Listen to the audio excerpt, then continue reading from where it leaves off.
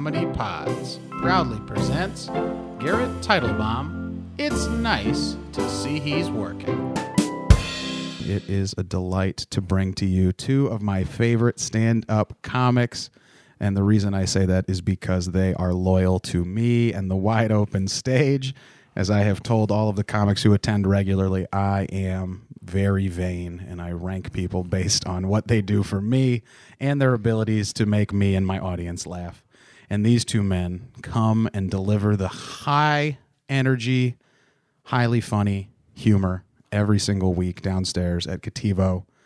But I always say downstairs, and that's not true for them. They don't know that there's an upstairs section. Don't go to the basement of Cativo. We're not down there. Yeah, we're on the main level. Just the Cativo. Just Cativo. This is the Sky Lounge at Cativo. That door does say Cativo. This door says Unplanned Comedy.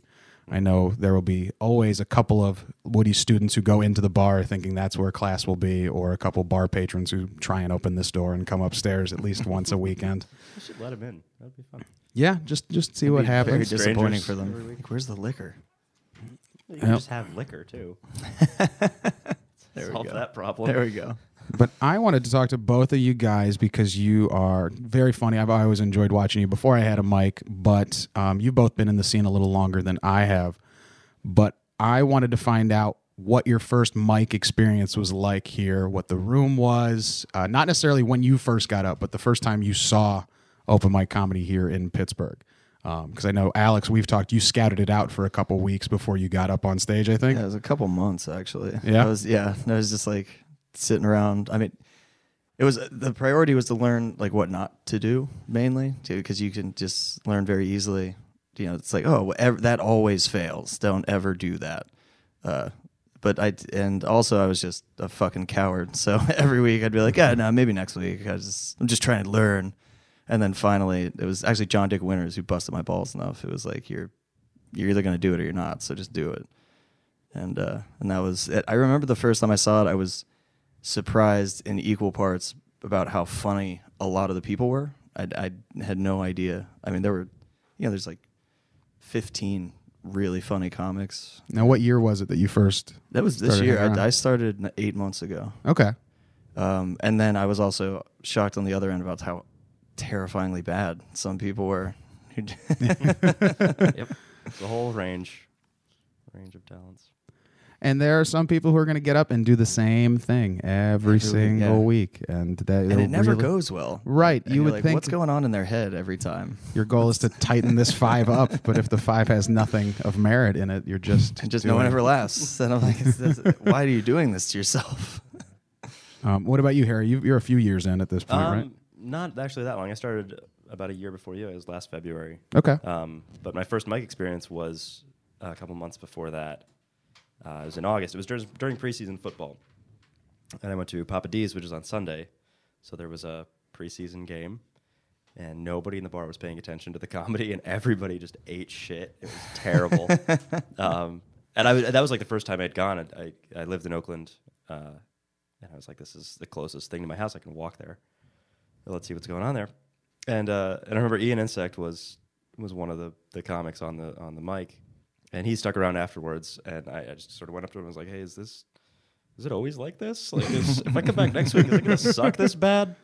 And so we got to talk, and eventually just ordered a lot of beer, got blackout drunk with Ian and Solomon and a couple other people. That'll happen. And then woke up the next morning naked under a beach towel on my floor.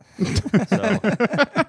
Did you do the blackout shower? Is that what happened? I don't know. No, I locked my door and everything. I did. You just got naked, slept under a towel. Yeah, just slept under a towel. Because I think at that point I probably didn't have a bed or something. I was in a weird point in my life. Weird place. But so then I went back the next week, like I said I was going to, and the mic was canceled. Scott just didn't show up. It just didn't happen. It just didn't happen. And on my way home, I ripped my shirt on a fence, and I was like, all right, thanks, universe. I'm not going to do this for a while. And then I hung out for 5 months and didn't do it. Hung out away from comedy? Away from comedy, Oh, okay, sure. Yeah. Now, is that normal at Papa D's? Is there an occasional cancellation? I've yet to make it out on a Sunday to do the improv stuff. If there's a primetime Steelers game, that's because it's the only Sunday mic. Right.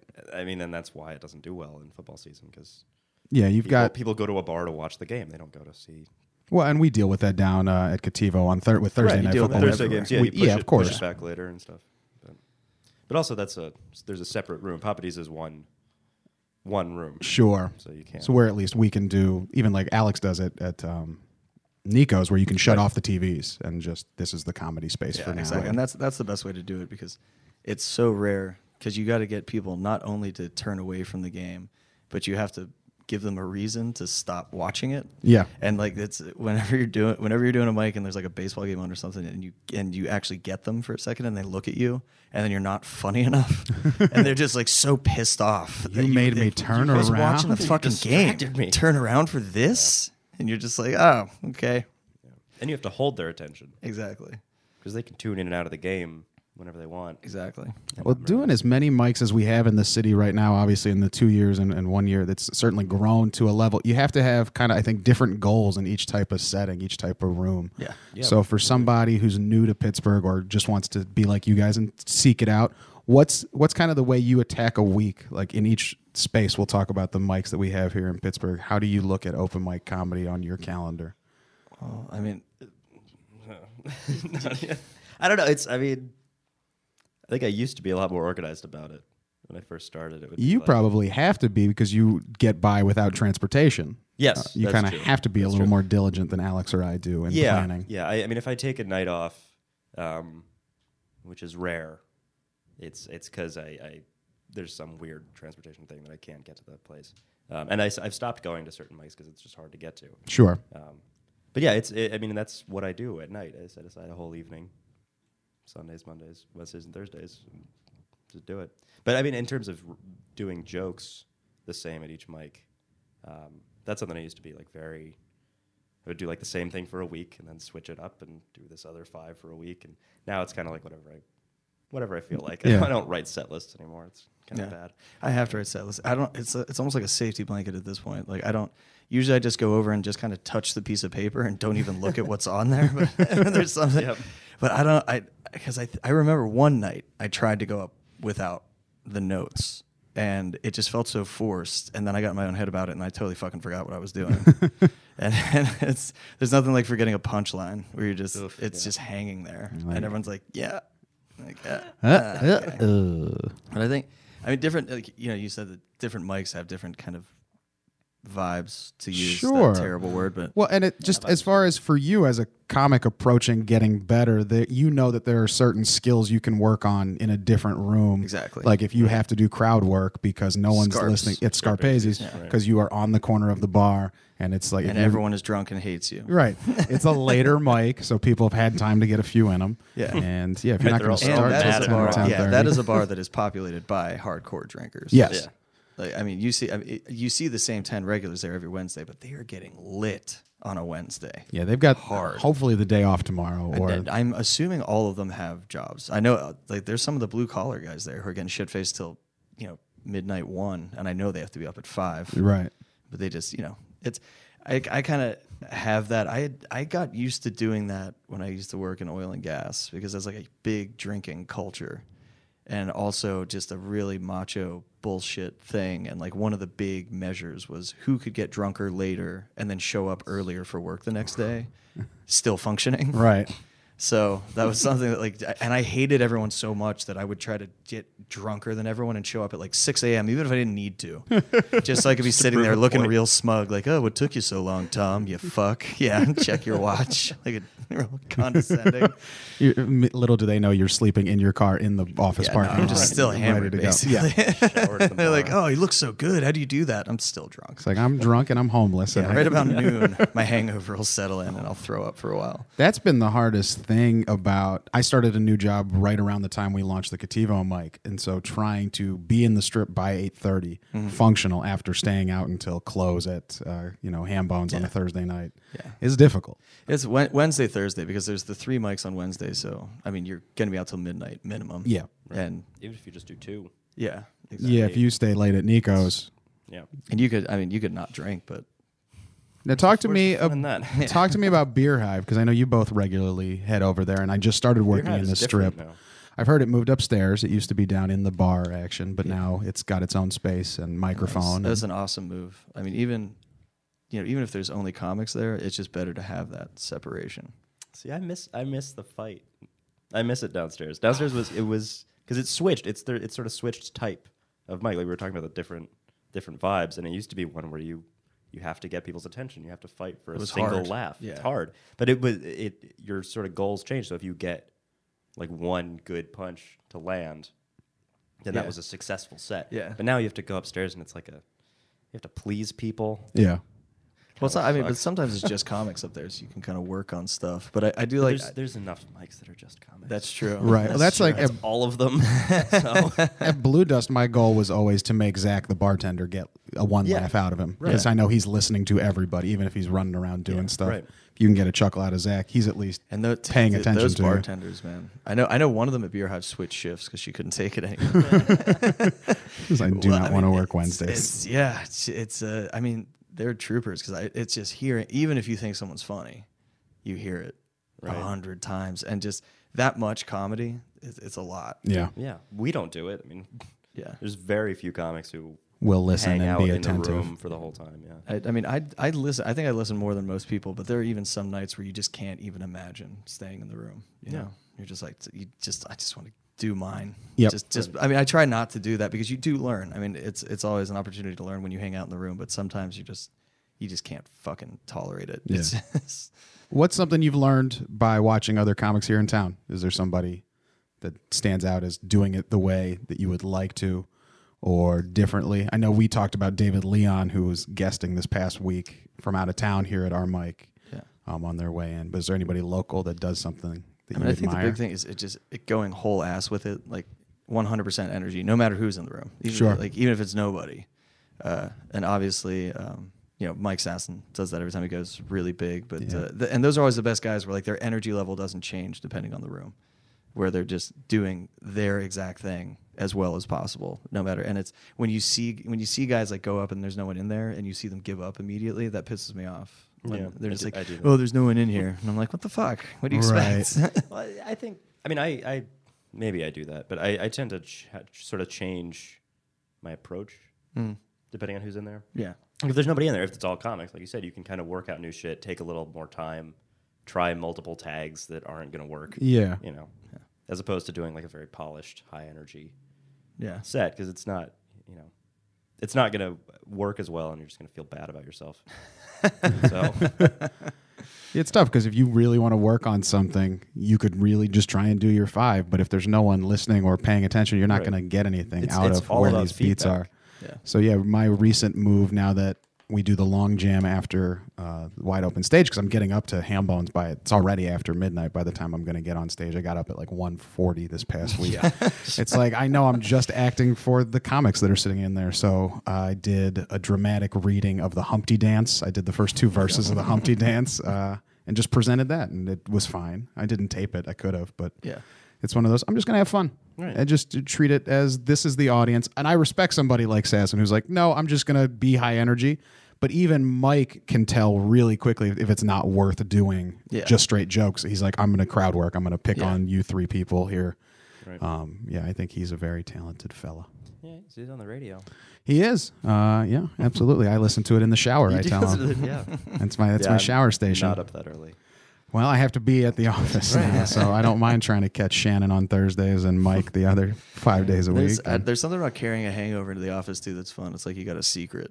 I mean, it sucks, but you're like, these people have no idea what I was doing 4 hours ago.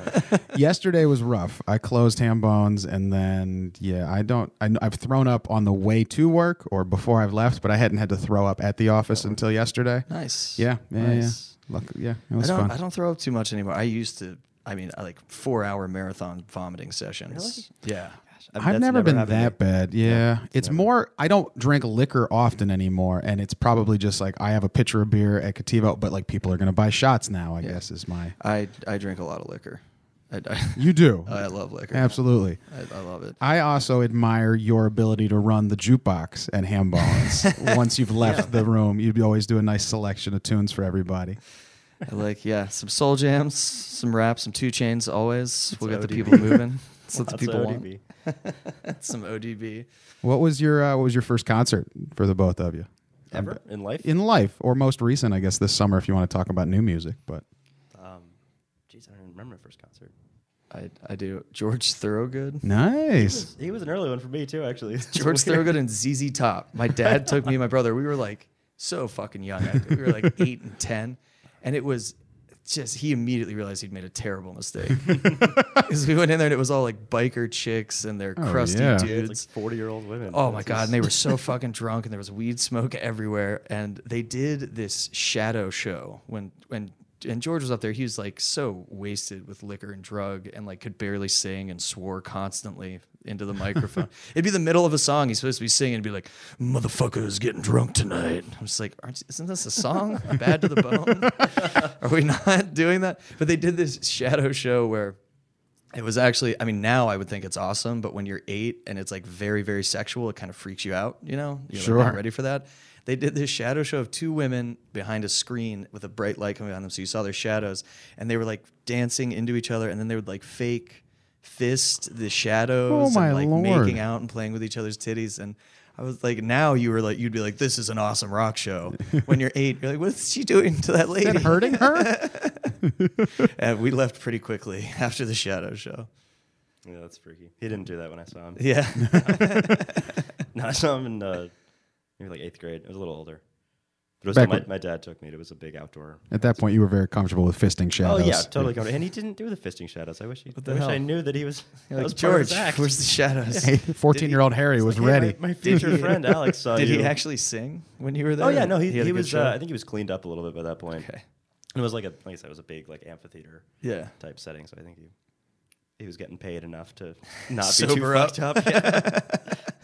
But I think also at that concert, everyone else was so fucked up they had no idea. what Sure. they had. They were like, "Oh, he's killing up there." Well, that was I saw Fish this summer at Blossom, and I haven't listened to Fish since high school. And it was just like I had friends that wanted to go. We got pit tickets, but these women in the front row, whatever they were on, was the most violent, angry, like punching of the world throughout the entire show. Fish. At Fish, they were. It's like you had to have been Lives, taking man. something really good. That they were so. They had like a guessing fish mafia around with them the protecting anger, their pit. I'm guessing it was so much anger Sounds like a inside of them. PCP type of thing. Could have been. Maybe some bath Probably. salts. Yeah. I caught my first show was in 1996 at Burgettstown. I saw Hootie and the Blowfish when I was Nice. 9 years old. Yep. Nice. My mom made us leave before the encore to beat traffic because Star Lake is miserable. But yeah, that was my great. I missed Only Want to Be With You though, so I'll never forgive my mother. I hope you know that. I love you, Mom. I'm just kidding. Embarrassingly enough, You're delightful. the most concert, like I'm not a big concert guy. I'm just like, it's too fucking crowded. Oh yeah, Just I go to hate a bar. crowds. You can listen to this at home. Right? But I've been to in high school and college, we went to the Dave Matthews Band concert Sure. every year. And I don't even like Dave Matthews Band. I'm in the same boat, but it's the same friends that see Fish. They travel for Dave every year, so Yeah. it's a built-in excuse to come see me, and I'll go dance and have a nice time and Yeah. enjoy is the that Starlight? Burgettstown, whatever it's called now. It's the grassy First Niagara. It's the outdoor one. And it's a fun concert. Yeah, every year. Now I'd be too old to be fucking I weird, still but- go. I've seen them. too old I've for seen that. them the last couple years. They do. They always put on a good show. They do 2 sets now. They do acoustic and then Yeah. Because I They do an acoustic set? care they so do like little. 7 to 8 songs acoustic and then they come back. Instead of having an opener band, they do 2 sets. Oh, okay. So it's been good. They're always good. Well, I go there and get drunk, and I Bingo. care so little about it that I would forget I was at a concert. So I'd be talking to people, like facing away from the stage, and they're like, "Hey, get out of the way! I like this song." And I'm like, You're "Oh yeah, ruining Dave, 41, Dave man." Matthews Band is on behind me." Oh, whoops. Do you still hang out in the lawn for that? Oh, yeah. I can't do lawn anymore. Well, I the best. haven't been in a while. 'Cause, Sure, that's fair. Yeah. The lawn there is just so many children, so many old angry people. I saw Oddball there 2 summers ago, me which was too. a pretty good time. Yeah, I sat on the lawn for that. they moved everybody up from the lawn. Unless did you go the No, maybe first I went Oddball? 3 years ago. Yeah, Was that whatever. 3 years So ago? year Holy 2, shit. they sold like Groupons, and you could buy lawn or the other, but they didn't sell enough for amphitheater, so they just let everybody move up, upgrade their tickets. It's not that bad. No, it was nice. Bird did well. Silverman, Brett Morin, and Michael Che. Brett Morin's on Undateable with Ron Funches, which has an interesting concept. I'm a TV nerd, and I don't watch a ton of it, but they did their finale last year live. And Right. now this season started last night. Every Friday, they're doing a live sitcom, basically. That's pretty cool. Yeah, it's interesting. Chris D'Elia, Ron Funches, Yeah. Brett I Morin. like Ron Funches a lot. I love Ron. He's And so it- likable. It's basically if you like Ron Funches and you like sassy punchline sitcom like one-liners. That's Sassy? what he does. Yeah, he delivers a sassy like. Not him at all. It's really weird. Ron? It's like so different from his comedy. It's very strange. Oh my god. He was one of the first like professional stand-ups I saw. Really? Weirdly enough, yeah. When I went to LA the first time to visit, Anthony Jeselnik ran this showcase on Monday nights. And you know Anthony from growing up here in Pittsburgh. No, I'm kidding. I didn't. don't joke like that. Sorry. Sorry, Harry. You tell your story. Very sensitive. I am. Very sensitive. No, it was just a thing. I saw a thing about it, and I like him, and Yeah? it was like these sort of regional showcase. I think Ron Funches was still in Portland at that point. It was him and Beth Stelling and Andy Haynes. Nice. Like all three of them have had half hours since then. Yeah, it was It because was really cool to see them like on the come up. right after we saw Brett Moore and Undateable got picked up, and Michael Che was the other one, had just signed on to do the Daily Show and then Right. got the SNL anchor job. Cool. So yeah, it's good. I wanted to ask you because you both participated in the PCF contest, correct, Alex? I did You not. didn't do the first rounds. Okay. No. Well, good, because you would have made it to only the did the second second round. It's just an automatic buy for Alex Homyak. No, I think like I sent the email in, and they just didn't have any fucking idea who I was. Sure, So you're too amateur at that point. yeah, listen, like not more than 5 years experience, but maybe Yeah, a little more than 5 6. months. But you are doing the T-Robe contest. I am. What was so you did submit. It's not like you didn't want to do the last one. No, of course I sent my name in. Sure. I mean, it's it's no big deal. It's you can't get bitter about that stuff. It's what it is, and like particularly when you're just starting, no one knows who the hell you are, so like you Right. can't expect anything. But Do you no. like the idea of doing comedy as a contest, like a competition between each other? Yeah, Yeah, You I think think that's it works really well. Yeah. Most of the time. yeah, I'm excited about it, and there's always an element of competition to it Sure. where you want to be better than the other guy, but you don't want to be a prick about it. But in the back of everyone's head, they're like, I'm funnier than that." better than you. Well, the idea is that the best person should do the best. Yeah. Like the funniest person should get the most success in comedy. Yeah, So with contests where you can see everybody sort of next to each other. I mean, the only bummer with the audience vote is that it's, Well, and you can it's stack the if, audience. yeah, if some hick brings like 20 people, It's a bringer show. Yeah. At the end of the day, anything that's an audience participation vote, Yeah. it's a bringer show. It's who so knows the it'll most get interesting people. when the judges get involved. I think that's Right. when it'll. Well, that was what was cool about the PCF one. It was three Yeah, it was three judges judges and an plus- They audience factored vote. in the audience vote, which I think that's a good format. Yeah. Because, I mean, it is about with comics, they're going to view it differently than what just an everyday person who's like, I'm just looking to forget about my job. made for me a laugh while the most, and yeah. chuckle. Yeah. Yeah, you can do like a beautifully written set that has lots of references and puns that nobody Yeah. gets. Nobody laughs at a Harry, single thing. you do that cat joke that I love, but I think that's one where Yeah. I'm like, I think that's more for comics. I did that on the second night of the contest. That's Yeah. a very iffy. I love For that your joke. 10, you did. And I We'll do think weird on that. I didn't Cat I didn't pile. see night Cat pile. 1, but night 2, I think I saw you the night before. You said you were going to do an entirely different 10. You didn't want anything from night 1 to make it into the night 2 set. I did do an entirely different one. That was just like a personal goal. That was Yeah. I didn't think it would help me advance or anything, but yeah, it was just like I want to get a good 5 and then a completely different, also good 10. That didn't go over nearly as well, but I thought you were top okay. 3. I voted for you. well, thanks. Yeah, absolutely. I thought you did great. It was a fun show. I missed night 1. 20 it's comics is a arcade. lot to It sit was through. it was a lot of fun. I went to both nights, Yeah. because it was good to see everyone at their absolute best. Like everyone was really hyped up, great audience, great venue. I was also drunk as hell because it's BYOB down there, and I brought a fifth of Stoli, no chasers. Wow. I was just sitting there passing the fifth around. I was drunk as hell. I was like, everyone's so damn funny tonight. The energy's great. You drank half a fifth of vodka, dude. a tenth, they call that. Half a fifth. Yeah, that's it. A tenth of vodka. Now, those actually, I think it was, I forget who I was talking to. Norlex, maybe? We were saying that one of the best things about that is how it invigorated the open mic scene. Yes. Like in the weeks leading up, 'cause everybody who was in that contest just brought their A game to every mic. Yeah. They were practicing for this thing. So I think that we need more of those, man. Yeah, it's true. Need more And that's things one for of the things people to where you're rehearse. talking about the energy of a room, and different rooms have different energies to them. But there are some nights, like I mean, it's usually at Ham Bones where a really good night will happen because I mean that is, the most popular mic, the most crowded mic in the city, and it's the marquee event, and that's every where Thursday. like that's where I pop my cherry because it's the softest room. It's the easiest place to ease into it. But like, so I'm surprised some nights by how high the energy gets at, it's an open mic on a Thursday in Pittsburgh. And you don't think and some nights everyone is just having a great set and the audience gets really invested in it because I think it's surprising for them too. Like, holy shit, I didn't know this was going to be so funny. And then other nights, it's weird. It's hard to predict because some nights it's crowded and it's just for some reason something's off and like no one likes anyone's jokes and everyone's feeling that. And then it just gets shittier and shittier. And then it's kind of angry. It's almost like chippy. Well, I think a lot of those nights are when, because new comics especially will make the mistake of bringing a lot of friends to an open mic, and they're not necessarily. I mean, they're not going to like everybody. They're definitely not going to like everybody. Did you do that? Oh yeah. Homyak likes to brag that of all the comics in town, he's the only one who has friends who aren't comics.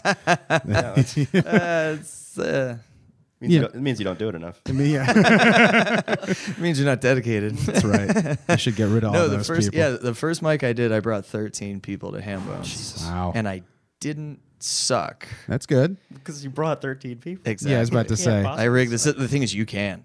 I saw a kid, and I felt so bad for him. He must have brought 9 people. Yeah. And he was just a prick in general, so I didn't really give a fuck. But he went up and did really uninspired, no energy. He didn't have any notes, and I was like, you got to write jokes if you're gonna tell jokes. Right. They're gonna give you the microphone, but you're the one who has to put words into it. His friends didn't even laugh. Really? And it just watching him go back because he had to go back to that table. You can't just walk out the door. That would be sick. He just dives out the window. Well, all right. I'll see you guys. Well, I'm gonna go change my name, move to a different city. This is terrible. I hope one of the people who he brought saw him suck so much and decided to do stand up. And like, I'm going to be better than him. Just do it once and invite all the same people. Just to be a prick. Cause all kinds of drama. Oh my God.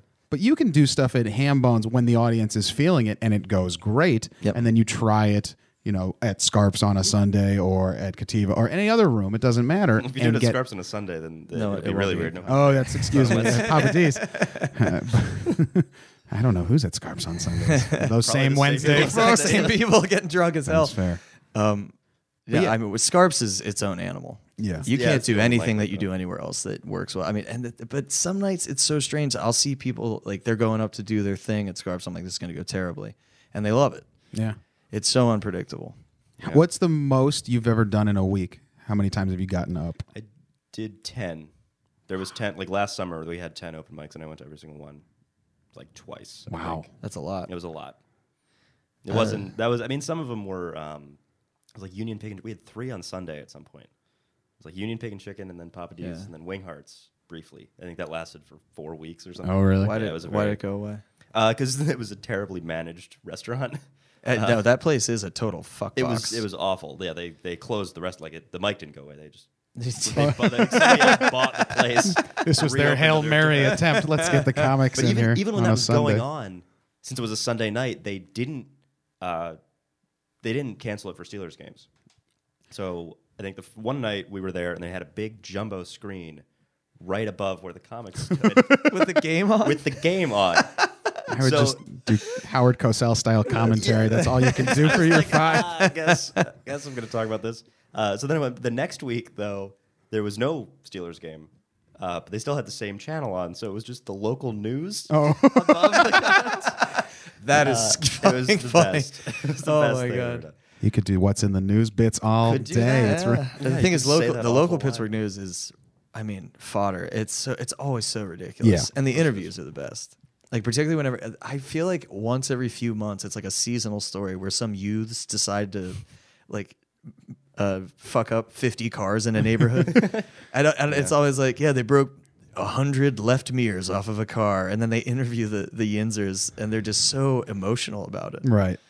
The type of Yinzer who's home in the daytime to be interviewed, to be on the local These news. kids running around breaking our cars. That's how I get to work. That's my transportation. That's how I feed my kids. Can I get your obligatory answer accent? Had to do it. Had to do it. Had to do it. Hey, my guy. There's different brands of Vienzer. There absolutely the high pitched squeakers that I can't really do those, and then the back of the mouth guys that take everything too seriously. Go down to Permanis. I'm not local. That sounded Swedish, Oh, yeah. Southern. It's some pierogies.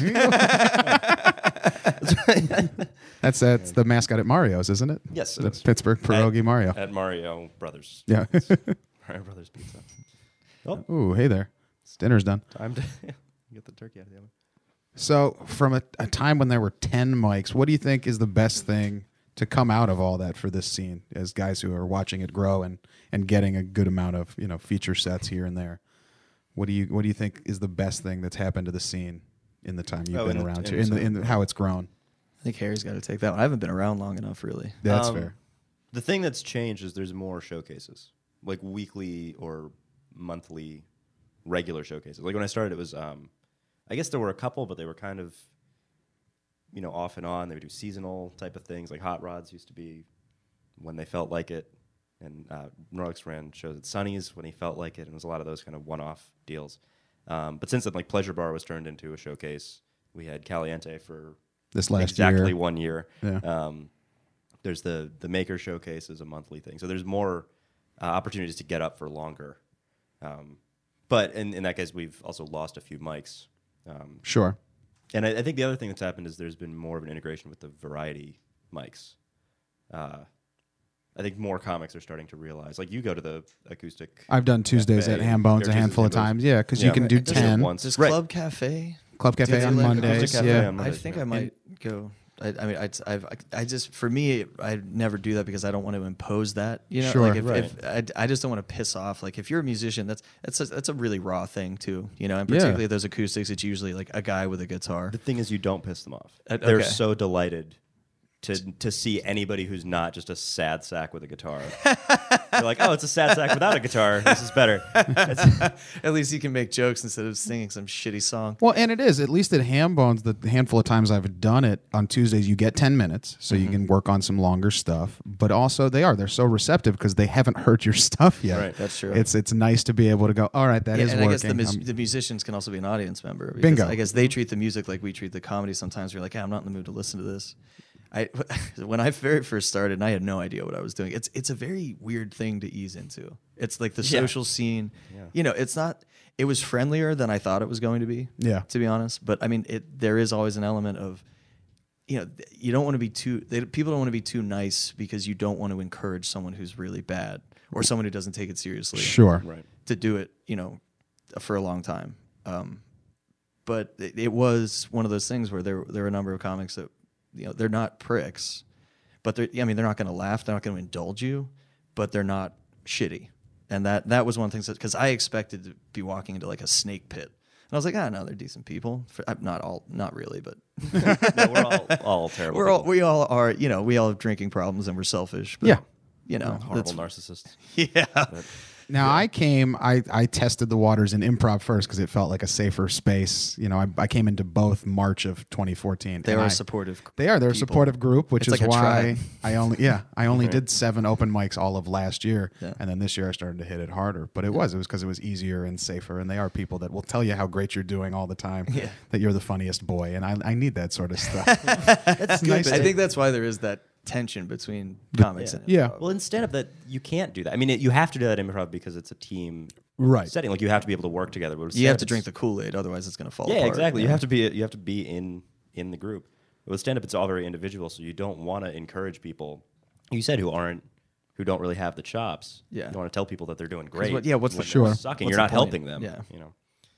It's very bad. But I mean, you're very right in that once you are acclimated to the types of personalities you're going to see at every mic, there are people who are supportive who will encourage certain bits out of you. Or they're like, oh, I really like this one thing, or will offer you tags and things And like that. everyone And- will do that if it's good. Right. If your stuff has enough merit on Yeah. its own To to specifically you've done enough comment, work yeah.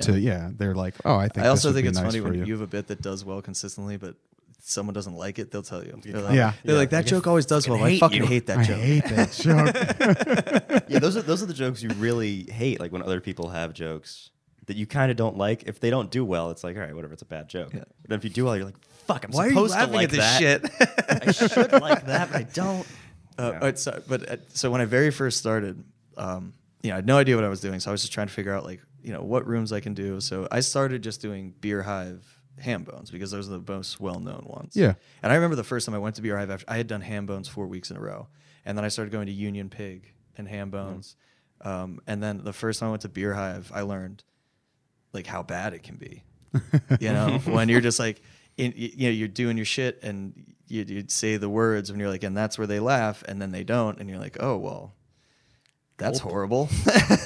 Yeah, but like we just said earlier, the audience can feel it if you start to second guess the material there versus you have to have being confidence. a Shannon or a assassin who fucking knows that their stuff's great and going to keep going at high energy. If it misses, just skip over it and like try to get to the next thing and then see if you can bring them around. Because I think the most fun sets are when you start off and you lose them. Yep. And they hate you, and then you get them back. Mm-hmm. That's always a lot of fun. Yeah, the fight to get them back on your side. I went to Eclipse. Was Eclipse Oh, yes. then open? Yeah, that was before ham bones. That was the pre-Cativo. Okay. And that's an acoustic one that I don't know if they let comics do. Do they? Oh wait. Oh, okay. So no, there was a comedy mic. Yeah, but it converted to an acoustic one, and I didn't know that. So I went there. I went there when it was like my 5th week, and I was like, I'm gonna go do I'm gonna do 2 mics in a night because I'm fucking getting into this thing. Yeah. And I show up, and there's just guitars everywhere and a bunch of sad looking mopes, and I was like, what the fuck is this? And the bartender was like, yeah, it's not a comedy mic anymore.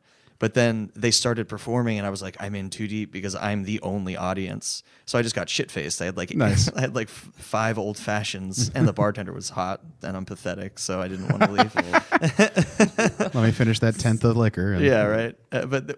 One guy went up, and I was like, oh, so acoustic mics do have similarities to comedy ones, because this guy goes up. And he's just leather jacket, long greasy black hair, and he's like weirdly jacked. And I'm like, I don't trust any performer who's weirdly jacked. I'm like, you shouldn't have the time for that. But he leans in and he goes, "This is a song I wrote in the desert in Nevada." And then he just starts like banging one chord on his fucking acoustic. And it was every stereotype. Like he talked about a lizard and a purple sunset, and he mentioned a tumbleweed. Wow. And I was like, this guy's a jackass. And then you could tell, and it was like all the other acoustic open mic regulars were like, this fucking guy.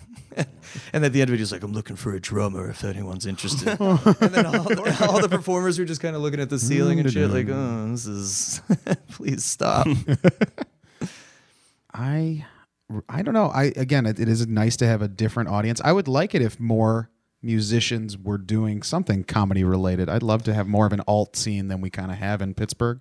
There's a handful of people doing something different, like a cat pile style joke that is so out of left field, like a stapula or an insect. Right. But there isn't a ton that kind of bridge music and comedy together, or any like duo sort of bits. There are. They just suck. I did see. I mean, that's fair. I did get to see. It doesn't work a lot. I did get to see Jackknife Taylor for the first time this past Thursday at Ham Bones, which is incredible. Yeah. What a Tim Ross is. Tim is just so funny, and I would love to see more. And he's a guy that you can tell he's really enjoying himself. Yes.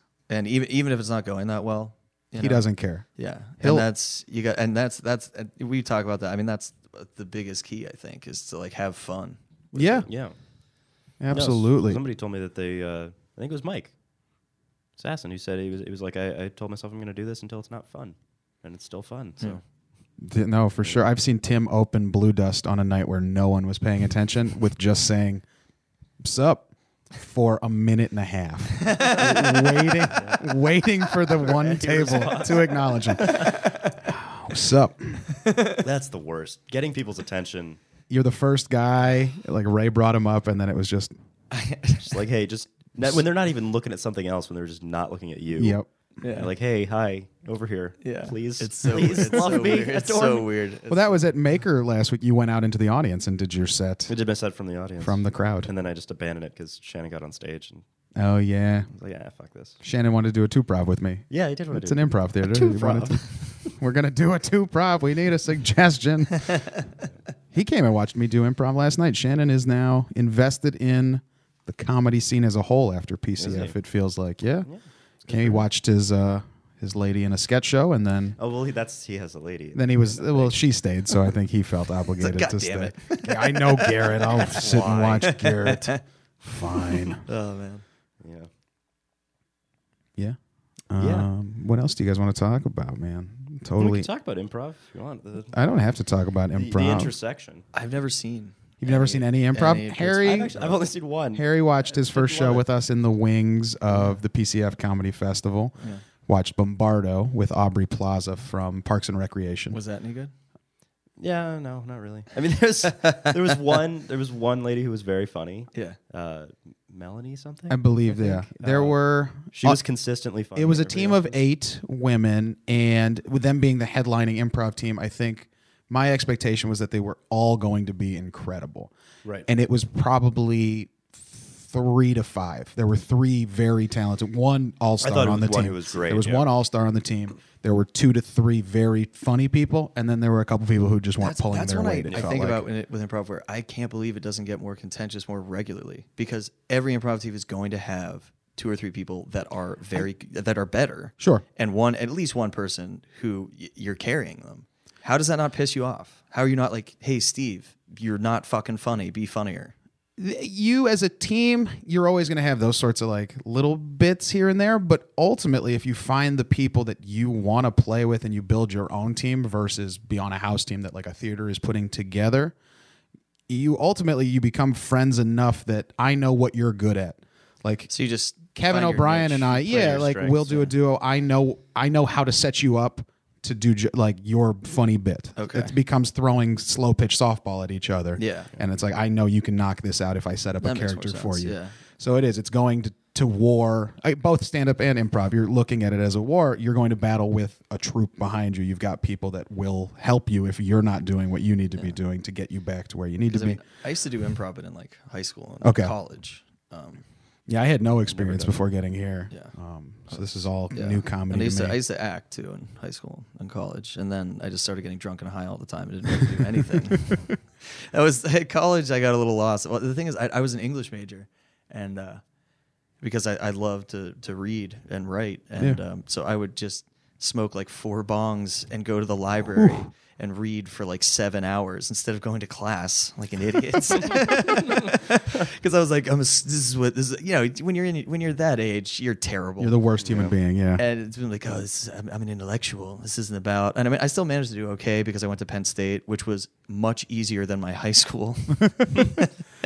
I was like, man, college is fucking easy. Does everyone know about this? That was my biggest thing when I got to college. I was like, there are so many dumb people here. Oh, They had an exam you had to First of all, take to I went get to Penn here. State main campus, so you want to talk about a pool of idiots. Yeah. And I also hated how much everyone loved it.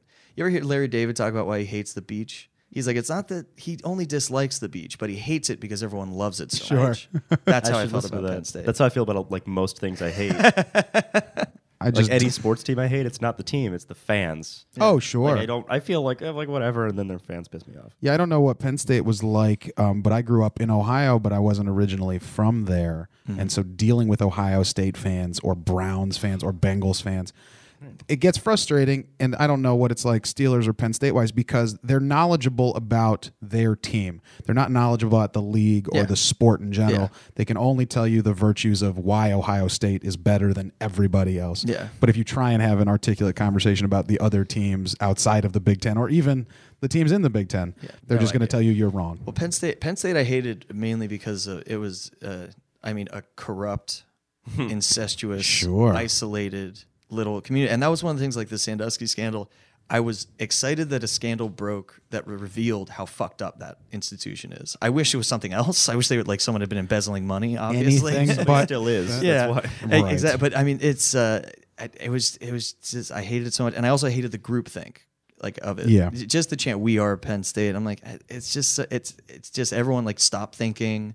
And just it always seemed like every party I went to, particularly the frat parties, it seemed like everyone trying to convince everyone else that they were having a good time. And I'm like, you don't need to yell "This is so much fun" in someone's face every 5 minutes if you're actually having fun. Generally, you're just having fun. Yeah, that's Pete Holmes has a good bit like about that. oppressive. You know, telling people that you're having a good time. Yeah, The you want to McDonald's. ruin it. Yeah, Yeah. He goes, whenever there's a lull, it gets quiet. When you're just say to your friends, he goes, "This party is McDonald's. I'm loving it." It is. He's It's wonderful. He's I such a love him. delight. He works so clean, which I have no idea how to do yet. I'm Yep. hoping to someday push Kinda myself. does. I mean, he has a lot of clean jokes. I don't know if I ever hear him swear. Not a ton, obviously more than he did when he first got into it. Yeah. He also has that. He just seems cleaner than he is. I think like he talks about a lot of really fucked up Yeah, he talks things. about fucked up things, but he it's the way he handles he just seems like He looks like a such golden cuddly retriever. little He's guy. a fun. It's more the shock of somebody who looks like that Right. doing that sort of humor. Yeah, I was really big into comedy when I was in like junior high and high school. I used to go to comedy clubs when I turned 18. I saw Kevin Hart in like 02 or 03 before Soul Plane or anything. And then in college, it kind of just dropped out for me. And maybe 4 years ago, I was working for a company that I had to drive all the time, and I was in the car constantly. And a friend recommended the You Made It Weird podcast with Pete, and that's kind of what got me with the wheels turning to think about getting into comedy. So Yeah. Pete is a big reason why I'm sitting here. Mine was the Nerdist podcast. Sure. It's like and then through that WTF and You Made It Weird. Yeah, That was the first time I got to hear comedians talk about being comedians. Because before that, I thought it was like this. Oh, you have to have this natural performer aspect in your life. Yeah, and yeah. everybody loves you, and you have to be funny all the time. It's like I'm not that. But I hear that they're all a bunch of depressed alcoholics. And I'm like, okay, yeah, I can. Yeah, I fit that bill. fit in on that scene. Maybe I can try this. Yeah, I've been. I mean, most comics have been very into it since they were kids. But for me, it wasn't just comedy. Like, I mean, for some reason, my grandmother was a huge Eddie Murphy fan. nice. For some reason. Well, she was horribly racist, and it was surprising. But so I watched, like, they had the VHS of Raw, Sure. and I watched that a ton. And she also had the VHS of Pryor and some Carlin, and those are always the names that people say, and it's almost, you're like, oh, you're not even. I loved those guys, and I was obsessed with it when I was a kid. But the reason I think I got into it was since I was a kid, being funny was how I thought that was my only redeeming quality, because every comic self-loathes, but Yeah. I'm like, if I wasn't funny, I would be useless. Like, I would not have any of the friends that I have. They only like me because I'm funny. Yeah, and I think so that's why I've always been so interested in it, and it was mainly pretty much only cowardice that kept me from ever doing it before. I started when I was 28, which is late. It's not that late. But it's fucking terrifying.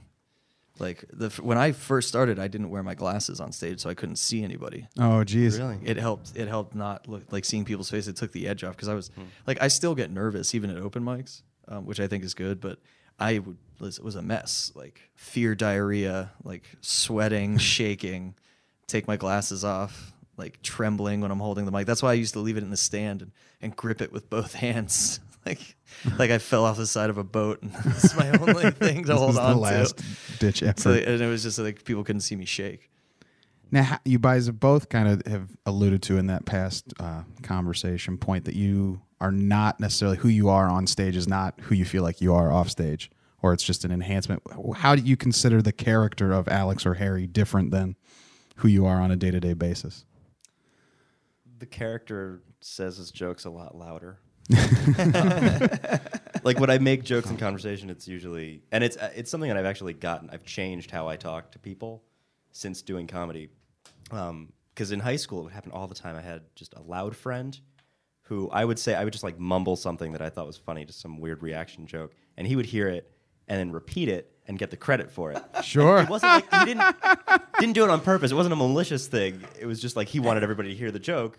And just Harry said something wouldn't really funny. acknowledge that I had said it. Like, what the fuck, man? Fuck you. But that's how I mostly go. It's I've always made myself laugh more than other people laugh Yeah. at me.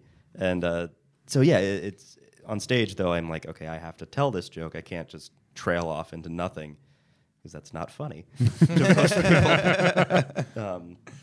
Yeah, I don't know. It's I guess I'm like a more confident version of myself. But I do bring a lot of myself into being on stage. stage. There's not too big of a transition for me. It's more sculpted. Like I speak more fancily when I'm on stage than I do off. Like you're being bid on by a very... Yeah, well, I say the Well. word poultice in one of my bits. So I don't do that in my day-to-day life. no, it's not a common thing. So I don't. I mean, it's definitely everyone. It's crafted because you have to sit down and write the thing. Right. But it's I know for me, part of it is like when you say something that is gross or simple and straightforward, that when I'm talking, I just like to talk about it straightforward. When you're on stage, if you talk about it in a very elaborate kind of roundabout way, I think that makes it more funny and less repulsive. Absolutely. Just unnecessary verbiage. Yeah, which is Things fun. yeah. I talk too fucking much. I know that. But it's part of me. I bullshit a lot. And what's the writing process like for you? Because I know you said you got caught at work with your set list out. Is that typically where you will jot some stuff down, or? I mean, I have multiple. I just try to make it so that anytime I think of a thing, I can put it down somewhere. Sure. And then I very rarely write out entire jokes, which is bad. I should definitely do that. But, like I'm just We're lazy. learning. We're learning right now. Yeah. But I used to do a thing where I would walk, because I don't have a car, so I would walk to a lot of mics. Hambones is like an hour and a half walk for me. Oh, wow. So I would do that, and I talk to myself. Well, yeah, because you're thinking about It's comedy and just and like that, yeah. being in motion for something. Yeah. I've always, even when I'm like at home, I'll pace back and forth. It helps me, think through things. But I would do that and then get to the mic and write down everything I had thought of.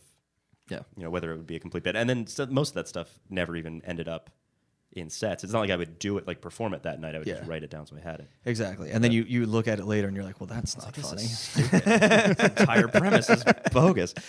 But yeah, no, I mean, that's what it is. I mean, for me, it's more in the moment stuff. Like if I'm having a conversation at the bar and someone says something or I say something and everyone laughs, it's kind of learning, because what I used to tell myself when I was making excuses for not doing stand-up, because I always wanted to do it. Sure. If I'm being honest, again, it was just pure cowardice.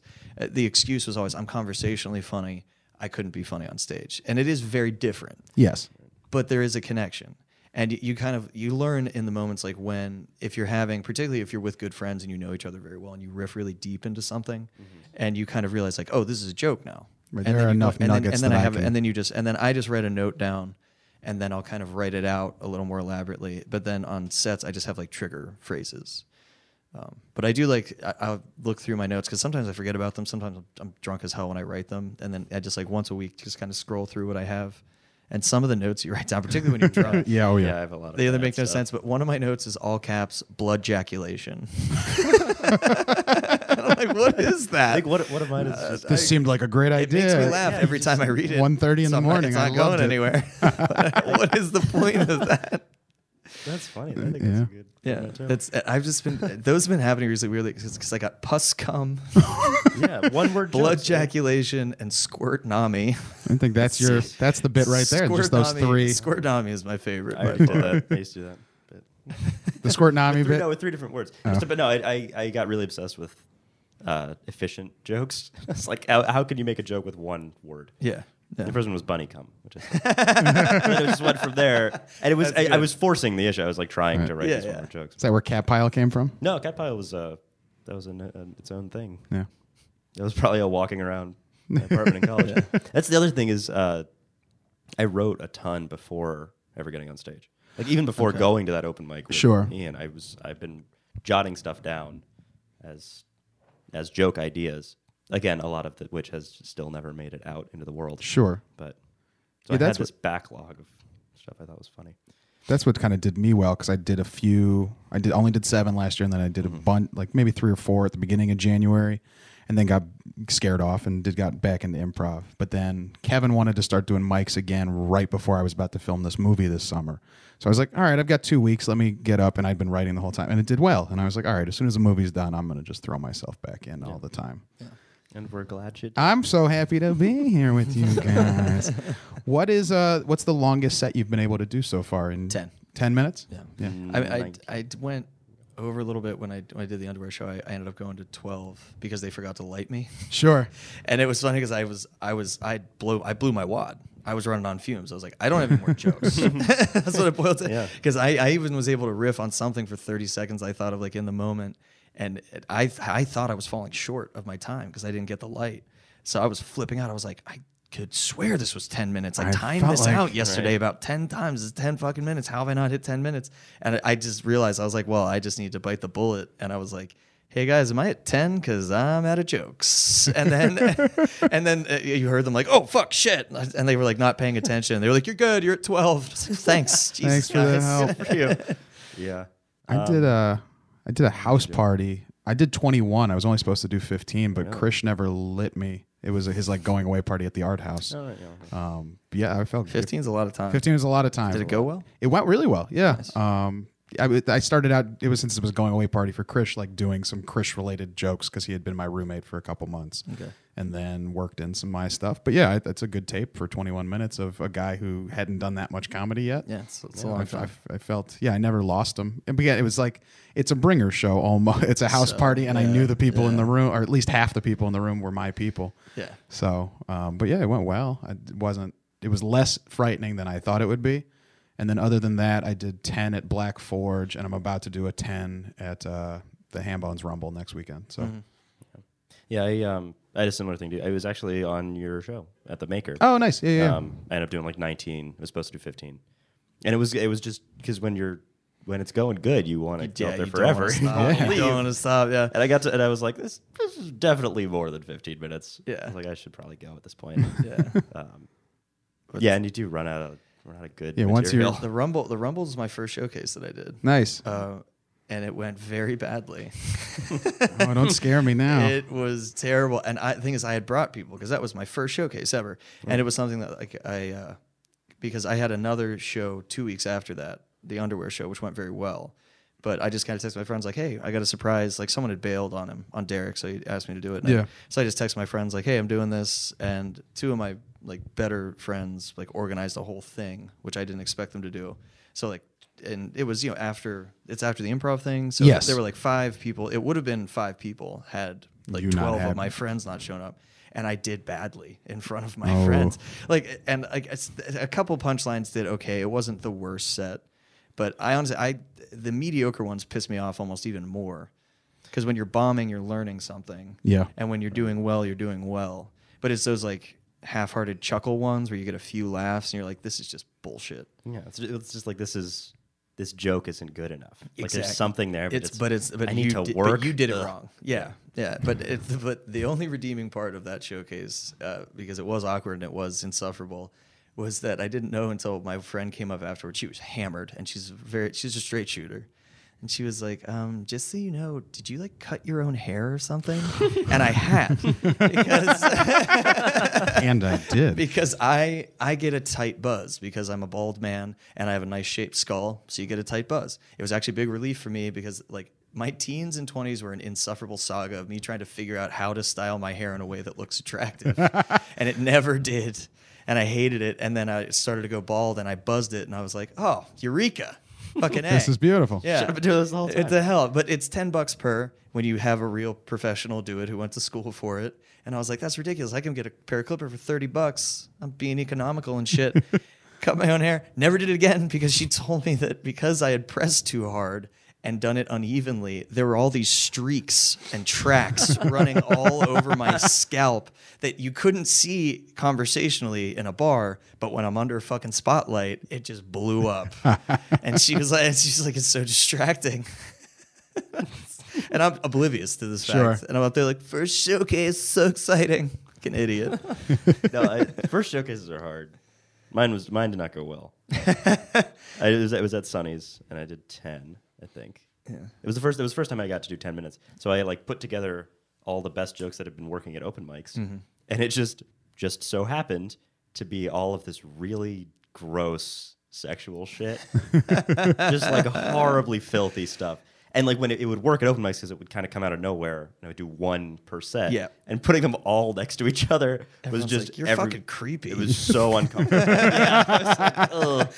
Yeah, I brought a couple of friends. And they all just were like, "Oh man, this is what you do with this? You're like nice. You're such a nice guy. What are you fucking talking about?" How has that affected how you craft a set list for a night? Then I know you said you don't bring like a firm piece of paper up with you anymore, but I mean I do occasionally. I haven't done it as much. I need to get back into it. I don't know. You start to realize that there's opening jokes and then there's like meteor jokes and there's closers.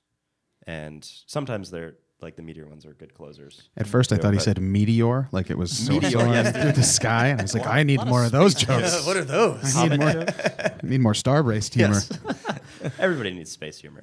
But yeah, so like a lot of times I'll do like quicker jokes up front, Yeah. and then have something like a bigger piece I want to work on that you throw in afterwards. But a lot of times it's very spur of the moment.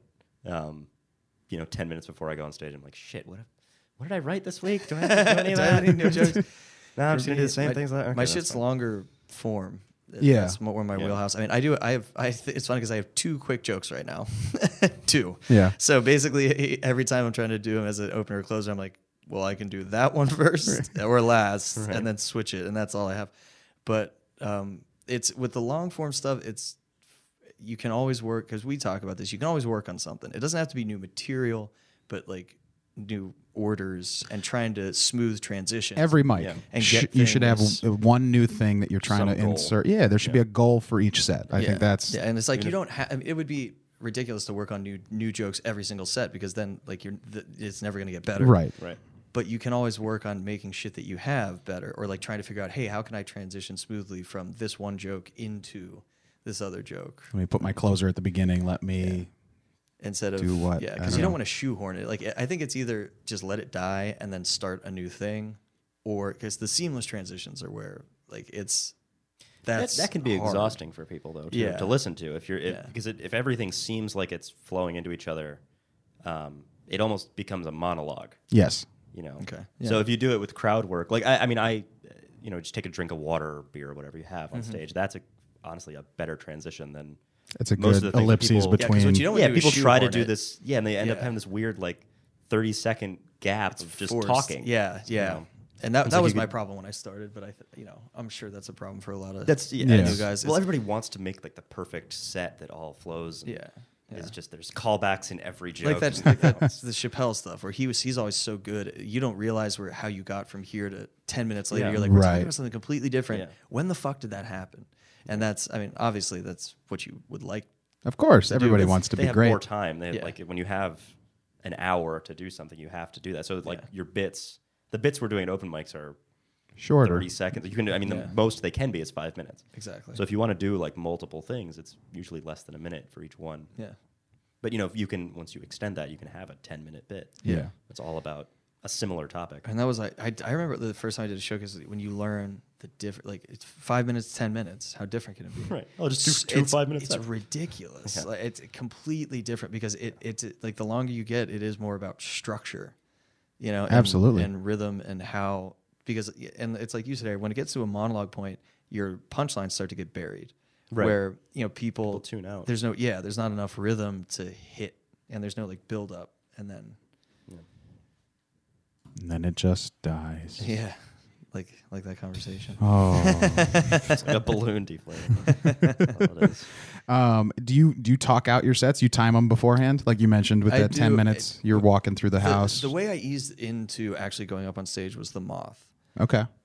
Because as I am an inveterate bullshitter, which is why I know they're like, one of the nice things about getting older is when you know when someone doesn't like you and you don't care, and not like aggressively, like I don't care, because then you obviously, but you're just like, oh, some people don't like me, and you kind of accept that you have qualities that are distinctly unlikable. Yes. You're a person, like that's part of it. And so the Moth was how because I've always, again, I've always been like very invested in being funny and telling good stories. And the Moth was a good practice for taking something and finding the balance between, you have to write it down, but not every single word. And you have to practice it, but it can't sound memorized. Right. And finding that balance for the Moth was how I kind of eased into comedy, where it's with the Moth, I would actually write it completely word for word, say it out loud, because it's much more structured and it's about the arc, not so much the jokes that you have.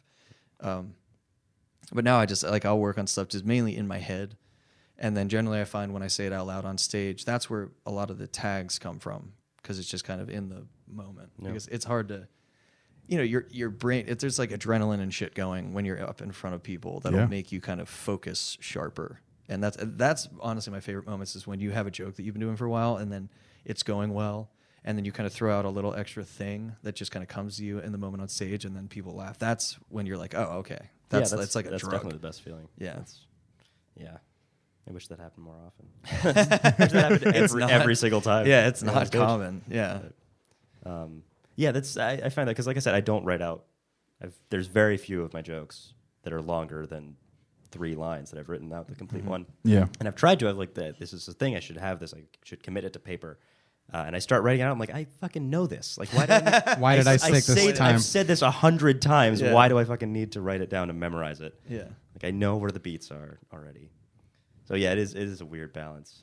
You don't want it to sound right. Like you're just talking, but you want to be rehearsed. You want to look like you're not wasting people's time. Yeah, exactly. If my goal is to get from this bit to that bit, that's what I think I use set list for. Moreover, is the transitions. Is trying to figure out if that's where I want to go. I need to make sure I do this tag at the end of it because it ties into this start. Yeah. Right. And then when I get up there and I start going out of order, that's when I get flustered or frustrated. And when I have new tags, it's also I'll forget to do them sometimes. Sure. Yeah. And I know it's frustrating, particularly if you're having a good it's.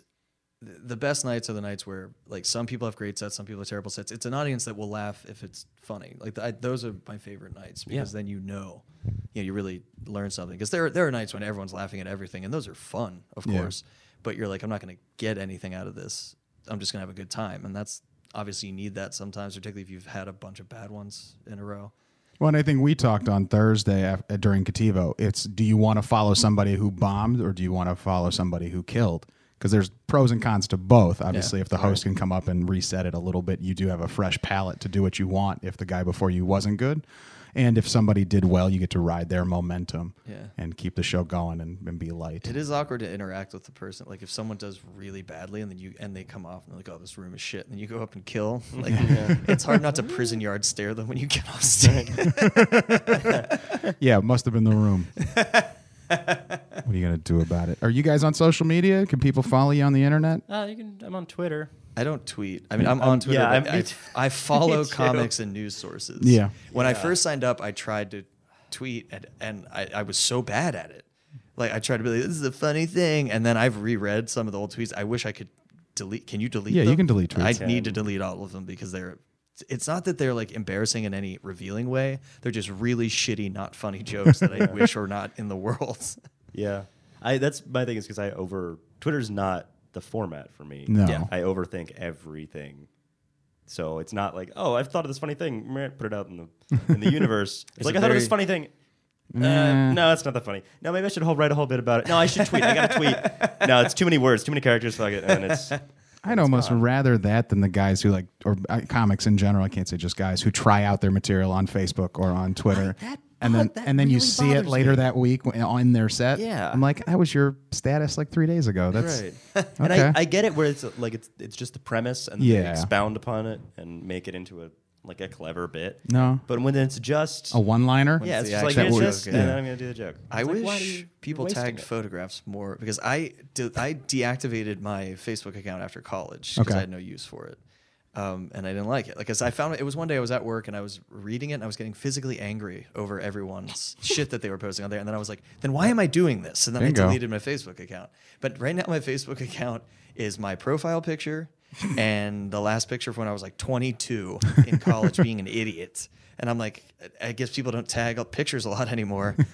It was big because I know they're uploading these huge photo albums. I'm like, can you tag me so I can get some buffer between me and young 22-year-old Alex? And all of my likes are very strange. I haven't figured out how to delete my likes because it's like, it's all college shit. It's like Scarface. All your groups and everything? Yeah, and like Hunter S. Thompson and Fear and Loathing in Las Vegas. And I'm like, I'm not a fucking...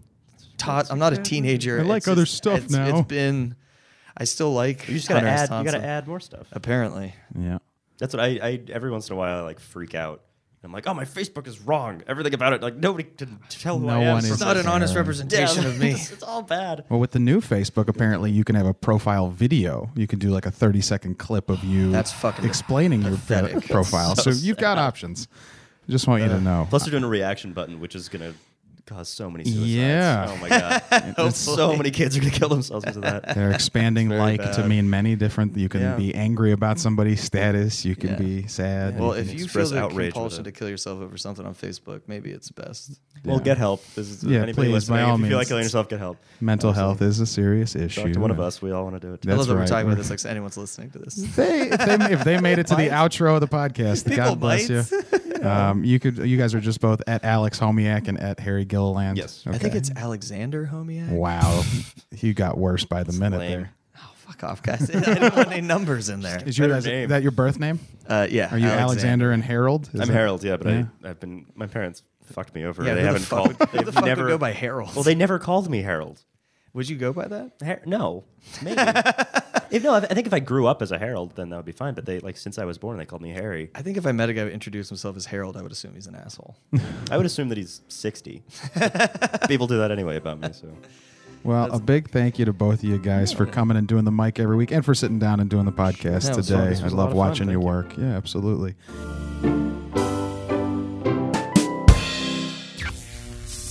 You have been listening to Unplanned Comedy Pods, a podcast collection.